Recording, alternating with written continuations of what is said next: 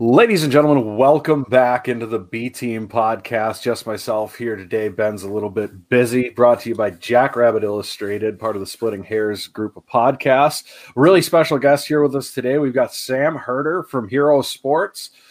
Sam, you're kind of the local flavor for Hero Sports around here with covering the Missouri Valley. I know you're the senior FCS analyst or writer for Hero Sports with Brian, and I know a lot of people around here really love your work with your Midwest focus more so than Brian kind of is out of our scope with it, what he specializes in and everything. Really appreciate you having you on the show here today. Absolutely. Yeah. I appreciate you having me on. We kind of split things. Brian lives in Florida, so he's focused on the Southland and the SoCon and SWAC and those conferences. And a big focus for me is the Missouri Valley Football Conference, obviously, and then the Big Sky as well. So that's kind of how we divide things up with Hero Sports' FCS coverage. Awesome. Yeah, I know after we had Brian on here a little while ago, I had a lot of people clamoring on me going, hey, when are you going to get Sam on? When are you going to get Sam on? When are you going to get Sam on? So then COVID happened. Everything blew up on us, and now we're left with a crazy season coming up here. Everybody knew where everything kind of was going to sit. Well, at least we had a good feeling of where things were going to go leading into the fall, and then COVID hit, and the Missouri Valley is just a mess. I mean, how do you see that playing out with all the transfers that have left and everything like that? Obviously, we're kind of an SDSU-centric show. I feel like SDSU from the top teams really skated by losing the least compared to Northern Iowa and NDSU and teams like that.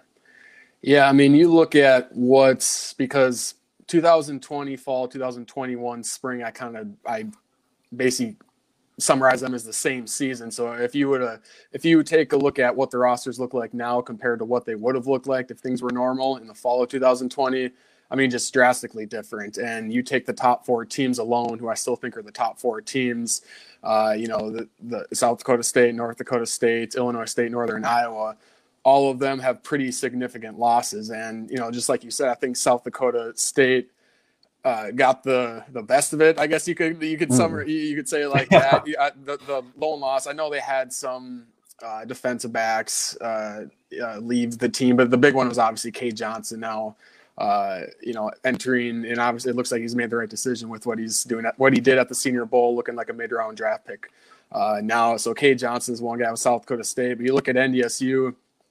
I mean, I believe Jabril Cox transferred before all the postponements and all that anyways. But, I mean, Trey Lance obviously isn't there.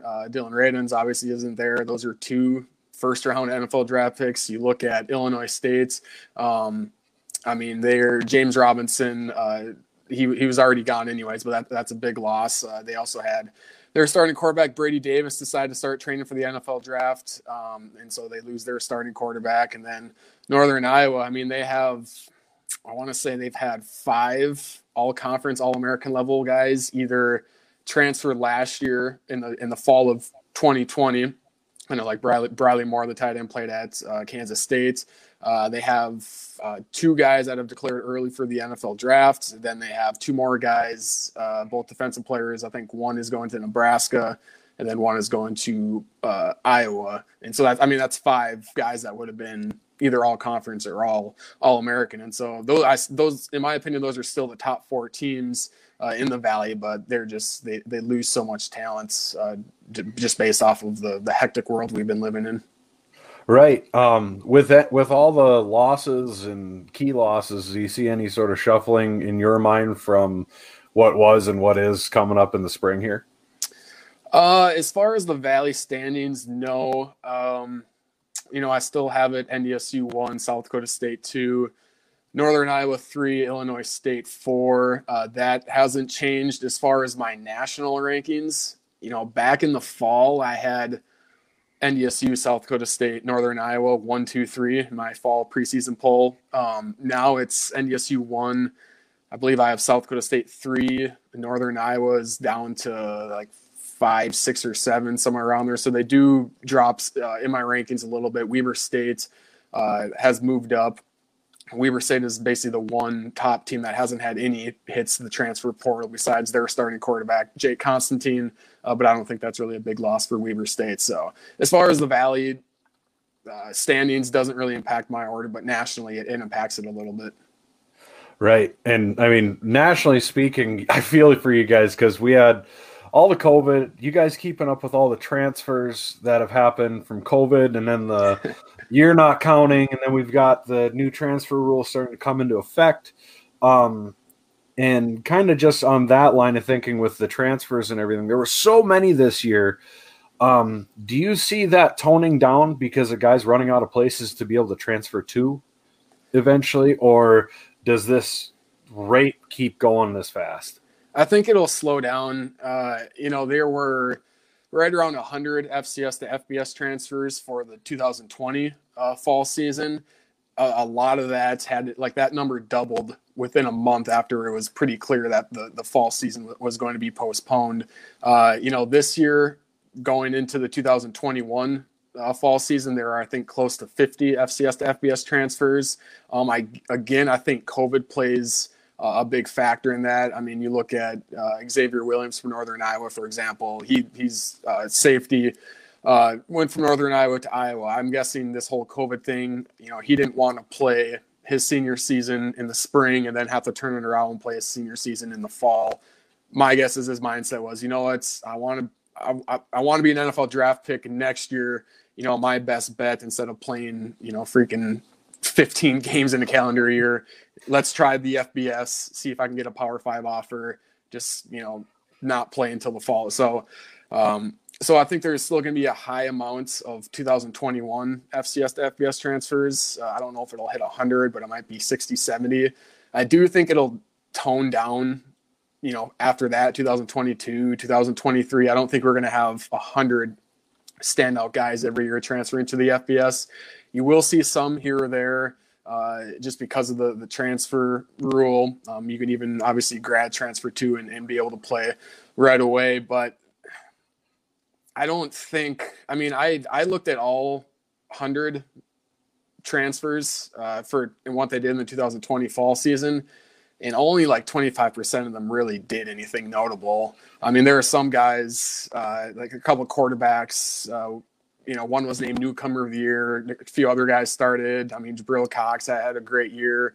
I know Bradley Moore was named all Big 12 honorable mention. So there was 25 guys that did something, but there were another 40 guys that either redshirted, didn't play. I know there were 20 guys that did play, but they only saw time on special teams. And so it was a really mixed bag where, there are some All-American level guys at the FCS that went to the FBS, and it's not like they redshirted. They just sat the bench and played special teams. So it was like, was that move, really worth it for you? So I think people will probably, FCS players will probably see that. I also think there's a realization that the transfer portal is so full that you could really, to put it, you could really screw yourselves because basically the rules are once you enter the transfer portal, you don't have to transfer. You can stay at your school, but once you're officially in the portal, the team you're with is no longer obligated to honor your scholarship. So you could enter the portal, search it for 2 weeks, and say, actually, you know what, I want to stay at South Dakota State, for example. South Dakota State can say, okay, we'll take you back, but we already plan on giving your scholarship to an incoming freshman. Right. And so if you're an FCS guy, you transfer, you can't find a new home, you want to come back, there's a chance that your scholarship gets pulled. So I think it makes sense for some guys to try things at the FBS level, but for the most part, I think people enter the transfer portal a little too easily and, without thinking of some of the consequences to it. Right. And you saw, I think, Cade Johnson, when he went to transfer initially, once our SDSU season was you could see it wasn't going to happen in the fall. Then and it made a ton of sense for Cade because, he's looking to go to the NFL. Obviously, he had a hell of a Senior Bowl and all that jazz. But, he didn't really find a landing spot because there was such a flood of guys transferring right then. So then he just went and jumped pro. So that happened to a lot of guys. Could you see it happening, though, as we go forwards where your FBS schools start taking a little bit smaller classes so they can have room for transfers up from the FCS and trickle-down effect that could end up having better players in the FCS overall, but then they end up having a little higher frequency of transferring.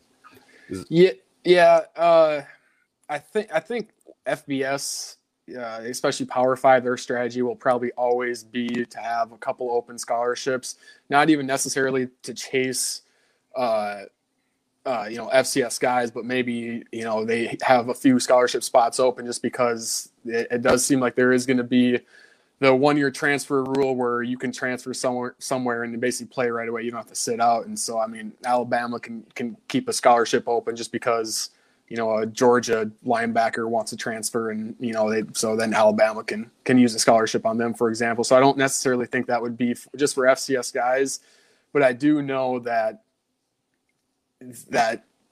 FBS programs certainly do realize and are knowing of the top players at the FCS level.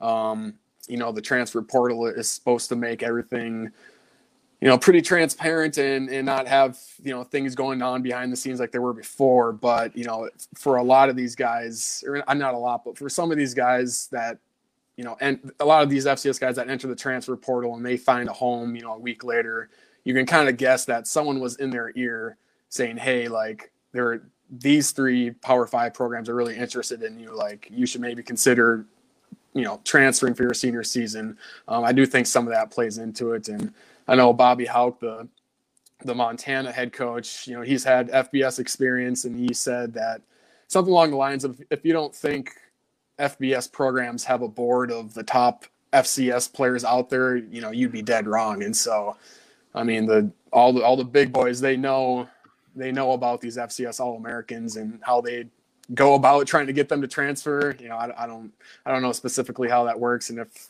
they use someone else to get into that person's ear to get them to transfer, but there are some things going on behind the scenes. But like I said, I don't think it's going to be ridiculous amounts of FCS to FBS transfers. It'll probably be a decent chunk, but I don't think you have to worry about this last year where there's, 7 of our 13 first team all-American offensive players are no longer with those teams. I don't think you have to worry about that year after year after year. Right. Well, they probably just go and use McDonald's nowadays to get a hold of those guys, right? Yeah, exactly. But and this is a curveball, but kind of going off of that from something that just broke today with the NCAA video game coming out. Supposedly they're not going to have to pay the players, but if through the whole pay for your likeness thing that's coming on and everything, and if you don't have FCS teams on there, so you only have FBS teams on there that start getting paid out by EA for using their likeness. Do you think that has a huge dynamic? I'm not trying to be negative. Like, this is just all things of the day that kind of been going on and want to get your input on. But I mean, could you see that where that has a larger negative effect? Or I think so. With the FCS, because I don't know exactly how it would work. If there isn't name, image, and likeness, like the NCAA or whoever makes the NCAA EA Sports, like they could have, they could have all the FBS teams, but not have specific names on the rosters. They'll just have right. whatever. But if they do have NIL, they could make all the rosters, and then I don't know if they would just split that up. Every player that's on the roster gets a little piece of that. I don't know exactly how that would work, but yeah, if that does happen, where Power 5 all have teams and they have rosters, and everyone on that roster, like, their name and photo are in a video game, and so they're going to take in some of that lump sum, and that doesn't happen with the FCS. I do think that would negatively impact the FCS, just because guys will, maybe that'll instead of taking a full scholarship with South Dakota State, maybe they choose to walk on at Minnesota, and one of the reasons is because, hey, I can get a chunk of that EA, money. I guess I don't know how often that would happen, but I can see, that playing a part, especially because, there already is that FCS label where players, they just want to go FBS. They don't want to be an FCS player. They want to be FBS. And this, EA Sports thing could, probably play a role into that. Yeah, I mean, it'll just be another pebble in the mountain that you're fighting, especially around here. All the MVs FC teams are recruiting against a lot of FBS teams nowadays. They're not really recruiting against your NECs or anything like that. So right, exactly.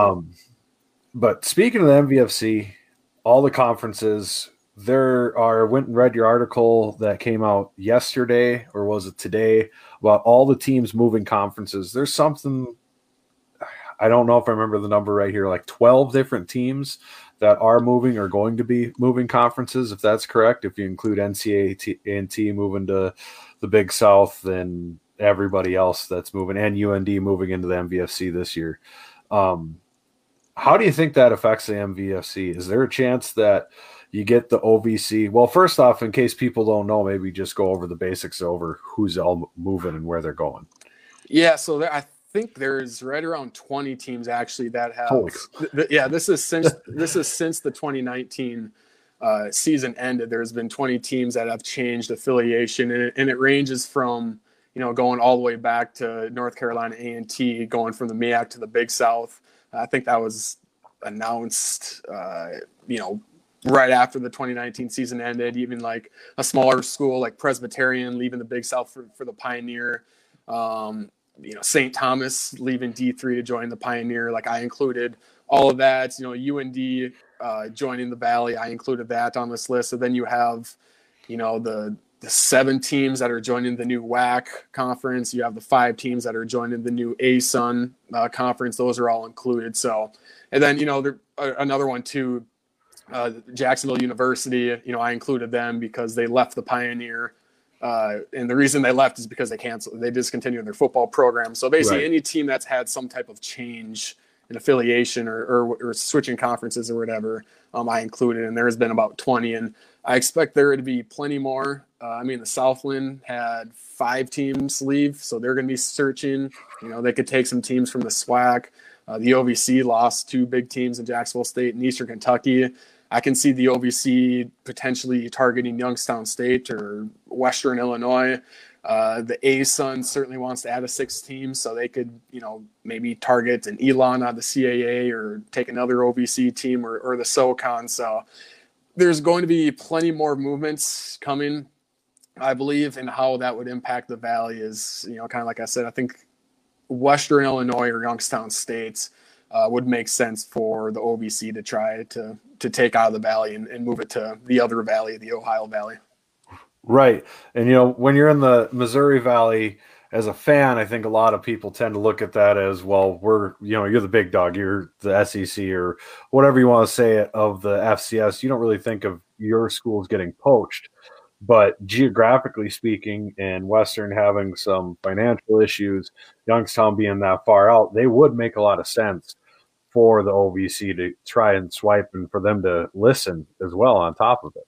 Right. Yeah. And you could even because you have to look at it as a whole. Like if you just looked at it from a football perspective, you could say Indiana State or Southern Illinois would also make sense geographically to go to the OVC, but they play basketball. I know Indiana State for sure is much more into basketball than football. I think that's probably the same for Southern Illinois. I don't know much about the OVC for basketball, but I know the Missouri Valley is a pretty strong basketball league. And so while football would make sense for Southern Illinois and Indiana State as a whole, I don't think it makes sense for their athletic department to go to the OVC. And so that's why I think Western Illinois, that makes sense. I know they play in the Summit League. And so I don't think they would be too upset about leaving the Summit League. Youngstown State makes sense for football, but just because they're kind of way out there. Honestly, I don't even know what conference the Youngstown State is in for all their other sports, but I'm guessing they would be fine with joining the OVC. So yeah, I would keep an eye on the Valley losing a team. And I think the Valley would be fine with that because I believe there's 11 now with UND coming in, and having odd number teams sometimes isn't ideal for scheduling. So I'm sure the Valley wouldn't mind going back to 10 teams. And Youngstown State hasn't done a whole lot, recently. Western Illinois I don't think anyone likes traveling to Macomb. And so I don't think anyone would be sad if one of those 2 teams decided to leave the Valley. Yeah, I know a lot of SCSU fans would not be sad to see that Macomb road trip go away because there was a crazy one 3 years ago or whenever it was. SCSU ended up fumbling away a seed and having to go play in Montana, where that Macomb trip there was a snowstorm. The team didn't get there until like minutes before kickoff, and it was a whole disaster. I know a lot of SASU fans remember that. So I'm sure we wouldn't be sad to see them go from a fan base perspective. And I know there's a lot of people who would be excited to see a full round robin if both teams went. But, yeah, when you look at all of that there with the movement and the ASUN, they're talking about these having some teams from the Atlantic Sun that's going to form playing in the WAC to give them the bid. Is that something that is going to happen, or is just rumored to happen so far? 'Cause supposedly it's supposed to be Jacksonville State and UCA or somebody is going to go play in the WAC to give the WAC enough teams to qualify for the automatic bid. Is that something that's happening? Have you heard anything about that, or is that just something that's been on the internet for a little bit? So it seems like that is most likely going to happen. We don't know for sure yet. They're going to come out on February 23rd with details regarding AQ affiliations. And so basically, I mean, they left a lot of questions unanswered last week when the ASUN came out with their press conference and their release and said we're forming this new conference that's going to include Kennesaw State, North Alabama, who's already in the ASUN, but they play their football in the Big South. And then also joining the ASUN would be Jacksonville State, Eastern Kentucky, and Central Arkansas. And we believe that the ASUN and the WAC are going to form, some type of partnership just for the fall of 2021, because as it sits right now, the WAC is going to have 7 teams, but for the fall of 2021, Southern Utah isn't joining until 2022, and then 2 of their teams, Tarleton State and Dixie States, they're still transitioning to Division I. So I think technically for the fall of 2021, the WAC only has 4 or 5 teams that count toward playoff eligibility, and you need 6 to have an auto bid. Meanwhile, the ASUN only has 5 teams. They haven't found a 6th team yet. And so basically to make the most sense, I guess, is the goal with this 1-year partnership, because people might be like, why are they doing this, is to make sure all these teams switching conferences are playing in a league that sends its champion, to the playoffs, because, the ASUN wants an auto bid, the WAC wants an auto bid. And, if they kind of play separate, both conferences won't have an auto bid. And that would be tough for those teams. They could still make the playoffs, obviously, but it would be as an at-large and not an auto bid. So that's kind of where this partnership would come into play, is, just making sure all those teams have a league to call their home, I guess. And the language is a little confusing because those 5 teams from the ASUN will be recognized as ASUN members in 2021. They just might be playing a WAC schedule. Oh. So they won't be WAC members in 2021, but they might be playing like a WAC schedule. The language is going to be very confusing. I don't know if I described it all that well, but it does make sense for all members involved to just have some type of partnership where whoever wins that, mishmash of a conference for fall 2021 does send the champion to the playoffs. So it's going to be like the reverse of the Big Sky, where we'll have conference games between conference opponents not be conference games in the Big Sky, but in the ASUN and the WAC, you're going to have teams from another conference playing another conference, but they're going to be conference games. Yeah, it's going to be weird. And the thing is, too, so the Southland had 4 teams leave the Southland to join the WAC. That's Lamar, Abilene Christian, Sam Houston, and Stephen F. Austin, all located in Texas. The original plan was for those 4 to join in 2022, but the Southland basically said, if you guys are going to leave, just leave. So, I mean, they're like, okay, I guess we're leaving then. But the problem is if they just play. And so the 7 teams in the WAC are those 4 teams I just mentioned from Texas: Southern Utah, Tarleton State, Dixie State. Southern Utah is still in the Big Sky in 2021. Tarleton State, Dixie State, they're still transitioning up to Division I. So those 4 Texas schools are kind of in a tough spot where they're like, okay, I guess we're leaving earlier than expected. We don't have an auto bid in our conference. Sam Houston can still make the playoffs as an at-large, but you still want that guarantee. And so the 4 Texas schools are kind of in a tough spot, and that's where the ASUN can come in and say, hey, we can have in this scenario, North Alabama Kennesaw State would stay in the Big South for one more year, and then Jacksonville State, Eastern Kentucky, Central Arkansas would be ASUN members playing a WAC conference schedule. And then so those four Texas schools, and then JSU, Eastern Kentucky, Central Arkansas will be a conference with two different conferences playing in the conference. I don't know how they're gonna word it in a press release in the press conference. Like, it makes sense, but how you word it is like, how do you word it to make it make sense? Associate football membership, maybe for a year. They're on loan. Yeah, associate members, but I don't know if they want to use associate members because the ASUN wants it clear that these 5 teams will be recognized as ASUN teams in the fall of 2021, and so they don't want to call them WAC associate members, and so it's I don't know, maybe just call them the Sun WAC or something like that. I don't know. Oh, that'd be hilarious. And looking at the WAC now, this is all going to take place in the fall, correct? Not the spring. Yep. So, looking at the WAC going forwards, you've got Southern Utah coming back in now. We know from experience around here with the Dakota State teams, North Dakota State, South Dakota State, that when they were in the Great West, you want to have more than 6 or 7 teams. Like, that qualifies you, but you want to have more than that. Are there more Big Sky teams that you see possibly ending up in the WAC, like a Northern Arizona, or because the Big Sky is so bloated and the WAC's going to be starved for members? Do you see more teams going that route of jumping into the WAC? Yeah, I'm not sure. That's a good question, because obviously the Big Sky would make sense, but I feel like if there were Big Sky teams interested, they would have made the jump, already to say, yeah, we are going to join the WAC. Northern Arizona makes sense, but I know they are like one of the original members of the Big Sky, so I don't know if they're all that interested.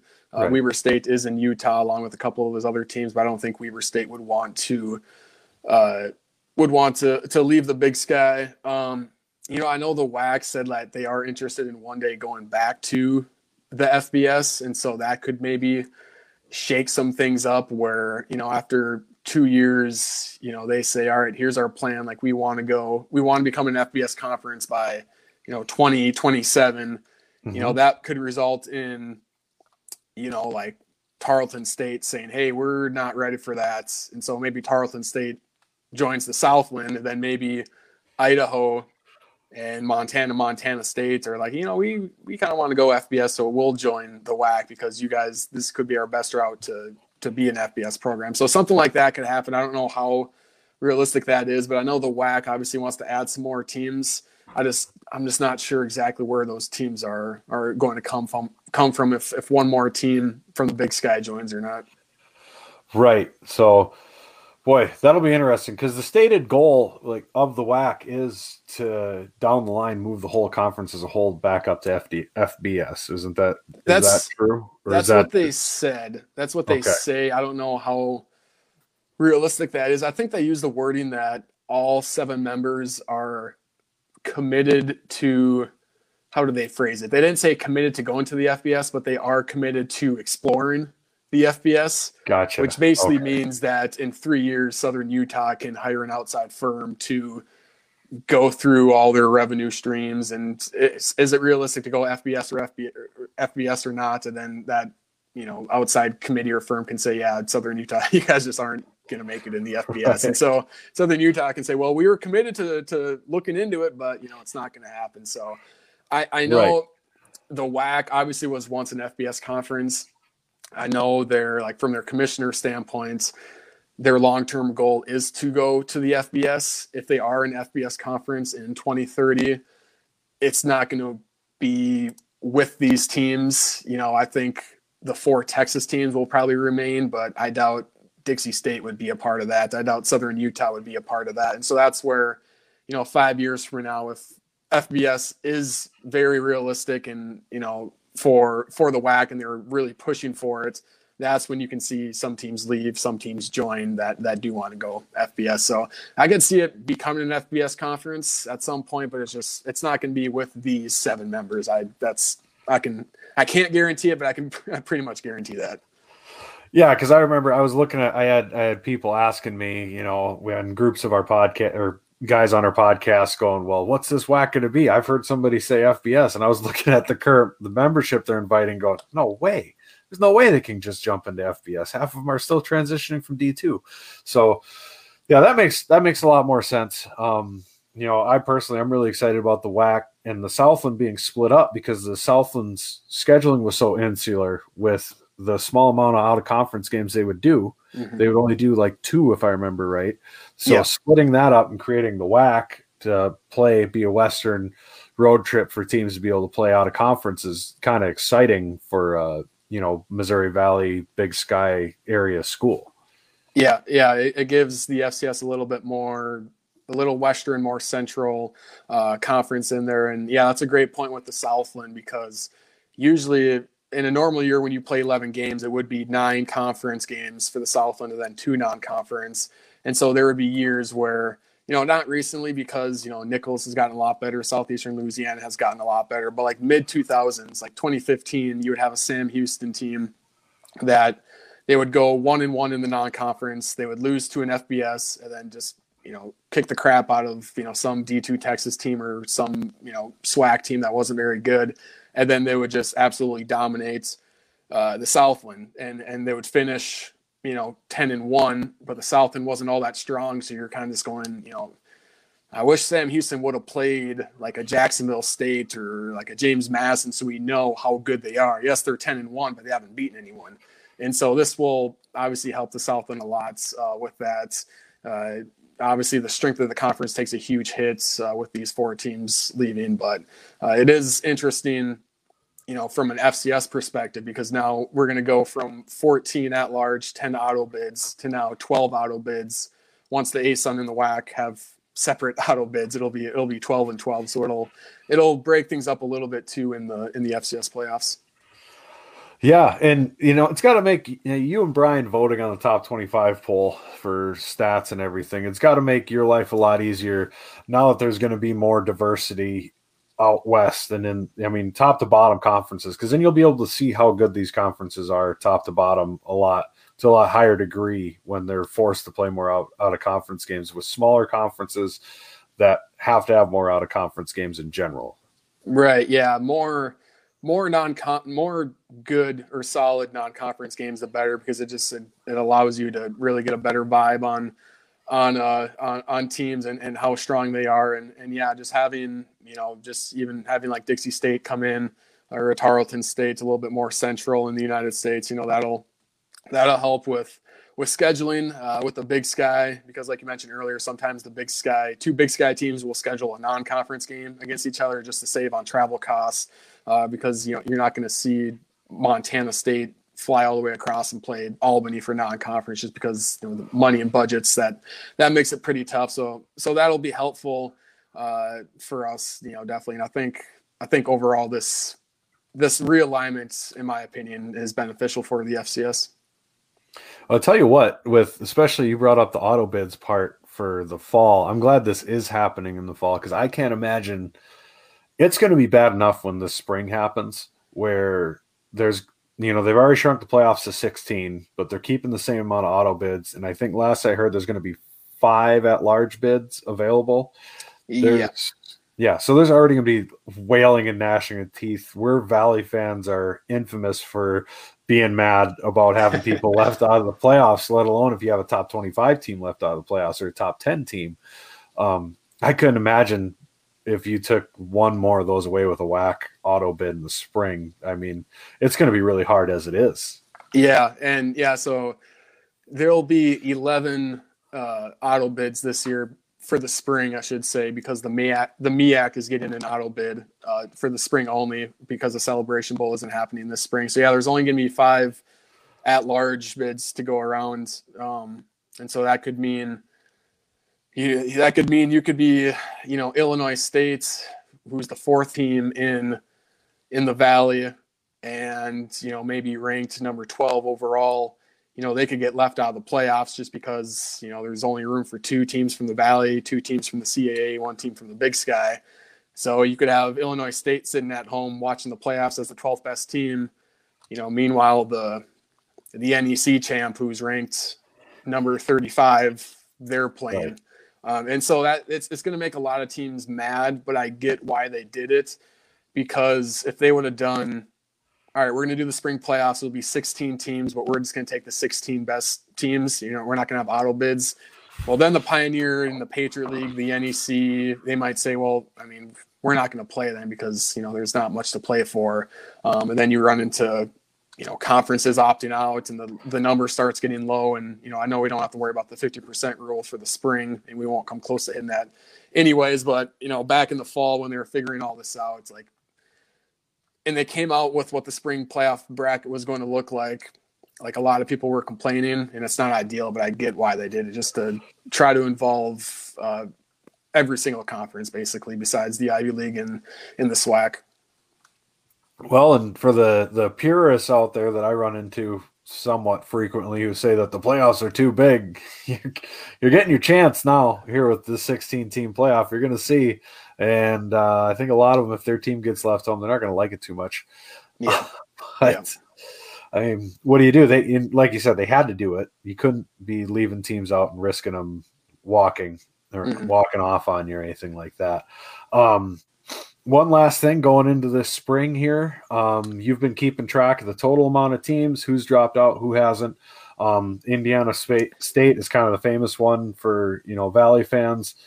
Beyond that, do you think, I mean, there can't be many more opt-outs at this point with how far along we are in this thing with people practicing. Games are starting, I believe, on the 19th for some teams. It's kind of getting past the point of no return, right?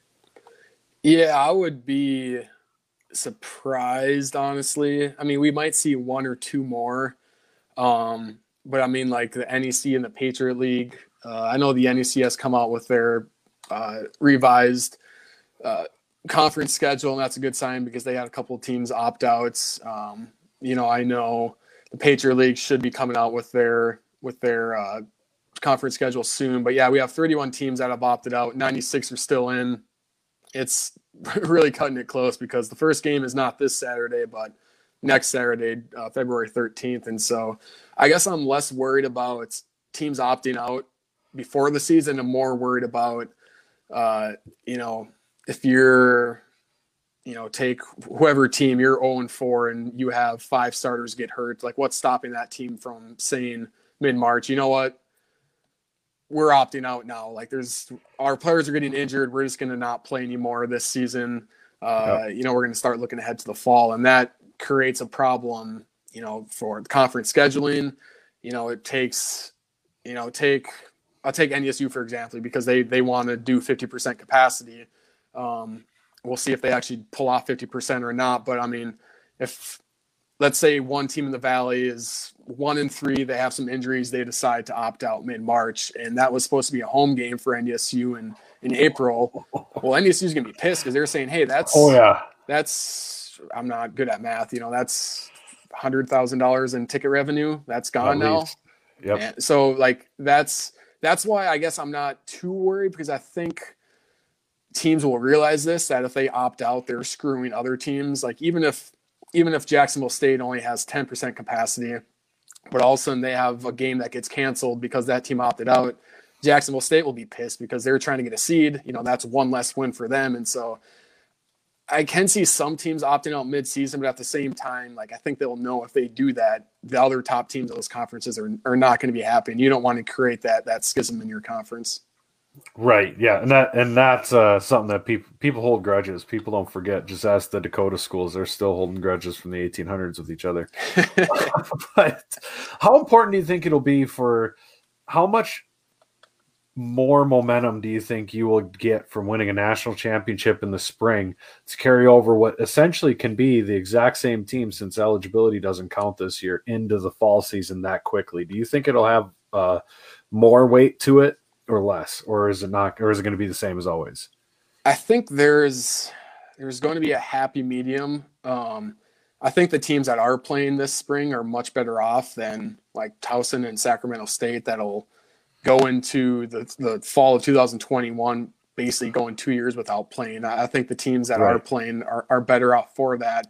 But I do worry about let's say South Dakota State and NDSU make the semifinals, they do get all 8 games in for the regular season, or we can just even say 7 if, because there probably will be some cancellations, but that could be 10 games in the spring, South Dakota State, North Dakota State play, and then to have to turn it around and play 11 games and then 3-4 more in the fall.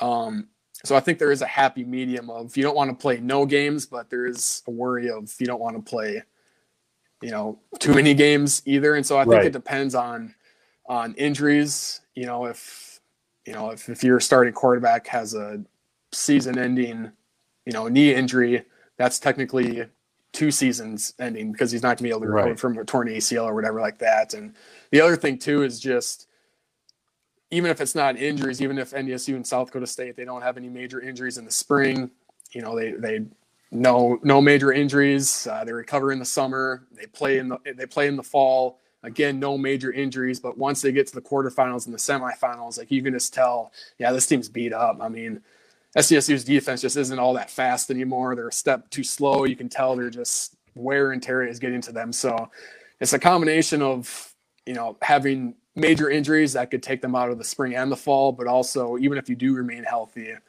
once you get into November and December, maybe some of these teams are running on fumes.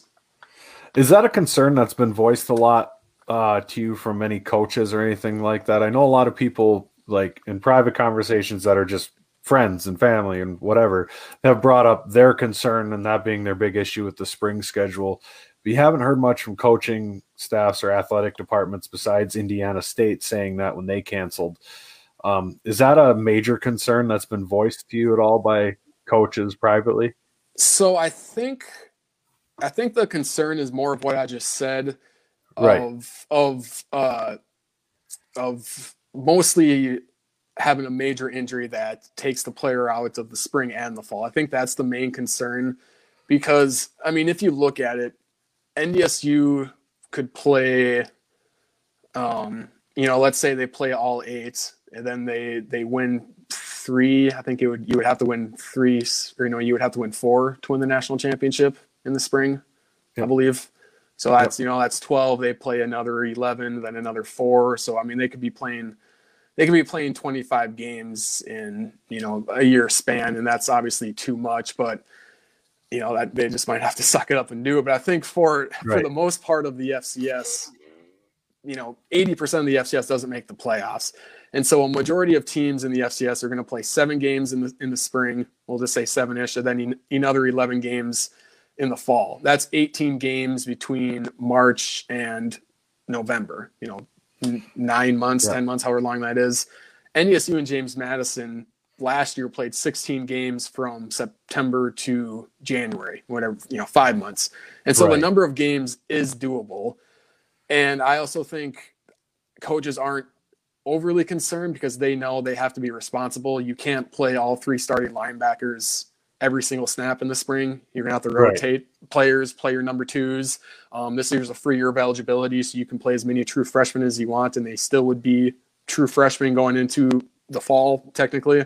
And so I think it is doable. You just have to, rotate players. If you want, you can do a snap counts, where a guy isn't playing more than 50 snaps, in a game, or 40 snaps in the game. So I think it is doable. I think the total number of games is doable for most teams.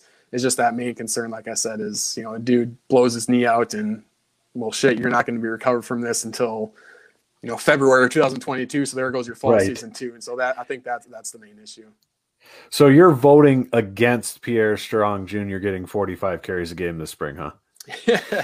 Probably. I mean, honestly, the South Dakota. See, that's the thing too. Like, from what I gather, is FCS teams, they're all in for the spring. Like, they're going to shoot to win their conference. They're going to shoot to win the national championship. And so they're not going to treat it like an exhibition where, they're playing a bunch of true freshmen. They're not playing their starters. They don't care if they win or lose. That's not going to happen. Teams are all in, but at the same time, you can't go all in. Like, you can't ride Pierre. Like, if South Dakota State wanted to win the national championship this spring, like, I would give Pierre Strong the ball as many times as possible. That's probably their best route of having, offensive success, but you can't do that because you can't jeopardize the fall either. And so, Right. Yeah, you just have to. Depth is going to be important, really. And so you're going to have to rely on your depth to get through the spring and the fall. Right on. Well, I got my Hero Sports cap on. I'm disappointed I didn't get a Sam Herder Hates My Team t-shirt. Yeah. Those are awesome. But since you are obviously Sam Herder and you went to NDSU, I'm going to give you a chance to defend yourself for hating SDSU. It's all the SDSU fans out there who look at that or maybe are new and are jumping on the bandwagon because they're Nebraska fans and are finally coming to their senses this spring. And explain to them that how you do an awesome job and we appreciate what you do. But how did you get into working for Hero Sports really quick? Yeah, and so it's interesting because the teams I get the most flack from, or the fan bases, are probably, as far as me being an NDSU grad, it's probably James Madison and UND. Surprisingly, like I don't get a ton of flack from South Dakota State. If I were to rank fan bases that like me the most, I would probably put North Dakota State 1, and then South Dakota State 2 or 3, with Montana State up there as well. So I've never really had issues with South Dakota State, but I mean, what I always tell people is I went to NDSU. I graduated there in 2015, but I didn't grow up an NDSU fan. I grew up 45 minutes south of Fargo. If I would have grown up 45 minutes north of Grand Forks, I would have went to UND. And so me going to NDSU had nothing to do with me growing up a Bison fan. And when I was there, like when you're a student, you obviously want to see the team you're covering doing well. But at the same time, I worked as a student journalist. And so I covered all the games in the press box, not in the student section. So even when I was at NDSU and I was, hey, it'd be great if NDSU won this game. It makes the article better. It'd be great if NDSU went to the national championship because I could go. When you're in the press box, you're not cheering for them, right? Right. And then so, after graduating in 2015, I worked in the print industry for a little bit and started writing for Hero Sports on the side, it's basically as a contributor. And then I came on full-time covering the FCS as a full-time gig in 2017 or 2018, I believe it was 2018. But even in the time between that, when I was watching NDSU, I wasn't really watching them as a fan. It was just, I have the connection here. I'll watch them. But now that, I'm full on covering the FCS, like there's no fandom with NDSU. Like I don't own any NDSU clothing. I'm not, when I watch them, I watch them as a reporter and, I'm not cheering, for them to win or anything like that. And the good thing is when I came on full time with Hero Sports, like I got a lot of, he's an NDSU grad. So he's going to be a homer. I got a lot of flack then, but the more I've been covering the FCS, the less I hear about that. Because it's finally starting to fade. Yeah, because I think people realize that, okay, like he talks about NDSU like he covers the FCS, not like he's like rooting for NDSU or anything like that. And the thing is, like, I happen to go to an FCS school that's a dynasty right now. Like if I would have went to Northern Iowa and I picked Northern Iowa to win the spring national championship, people would be like, that's kind of a homer pick. But me saying, NDSU is going to go 12-0 and win the national championship, it's like, well, I mean, Brian is saying that too. He went to University of Florida. Like Craig Haley is saying that too. He lives out on the East Coast. So, it's just one of those things where I know it comes with the territory, being an NDSU grad. But I think for the most part, people have realized that, I call it how I see it. And just because I say something complimentary about NDSU and I say it a lot, it's not because I went to school there. It's because, well, I'm an FCS writer. There's a lot of positive things to be saying about NDSU. Right on. Well, thank you so much for being on with us, Sam. Make sure to follow him on Twitter. It's Sam Herder, right? It's simple, right? It is at Sam Herder FCS. At Sam Herder FCS. Yeah. Be sure to listen to the BMAC and the Herd podcast. That's found everywhere that this podcast is. So if you listen to us, you should be able to find them. Make sure you go to, it's not herosports.com anymore. I tend to get all your tweets and follow the links there. Is it herosports.com to go there? Yeah, it still is herosports.com where you can find all of our FCS content. Yep. So follow along with that. Keep your ears open, and Sam will keep you up to date with Brian. Thanks a lot for being on, Sam. All right. Yeah, absolutely. Thank you. Thank you for having me on. You bet.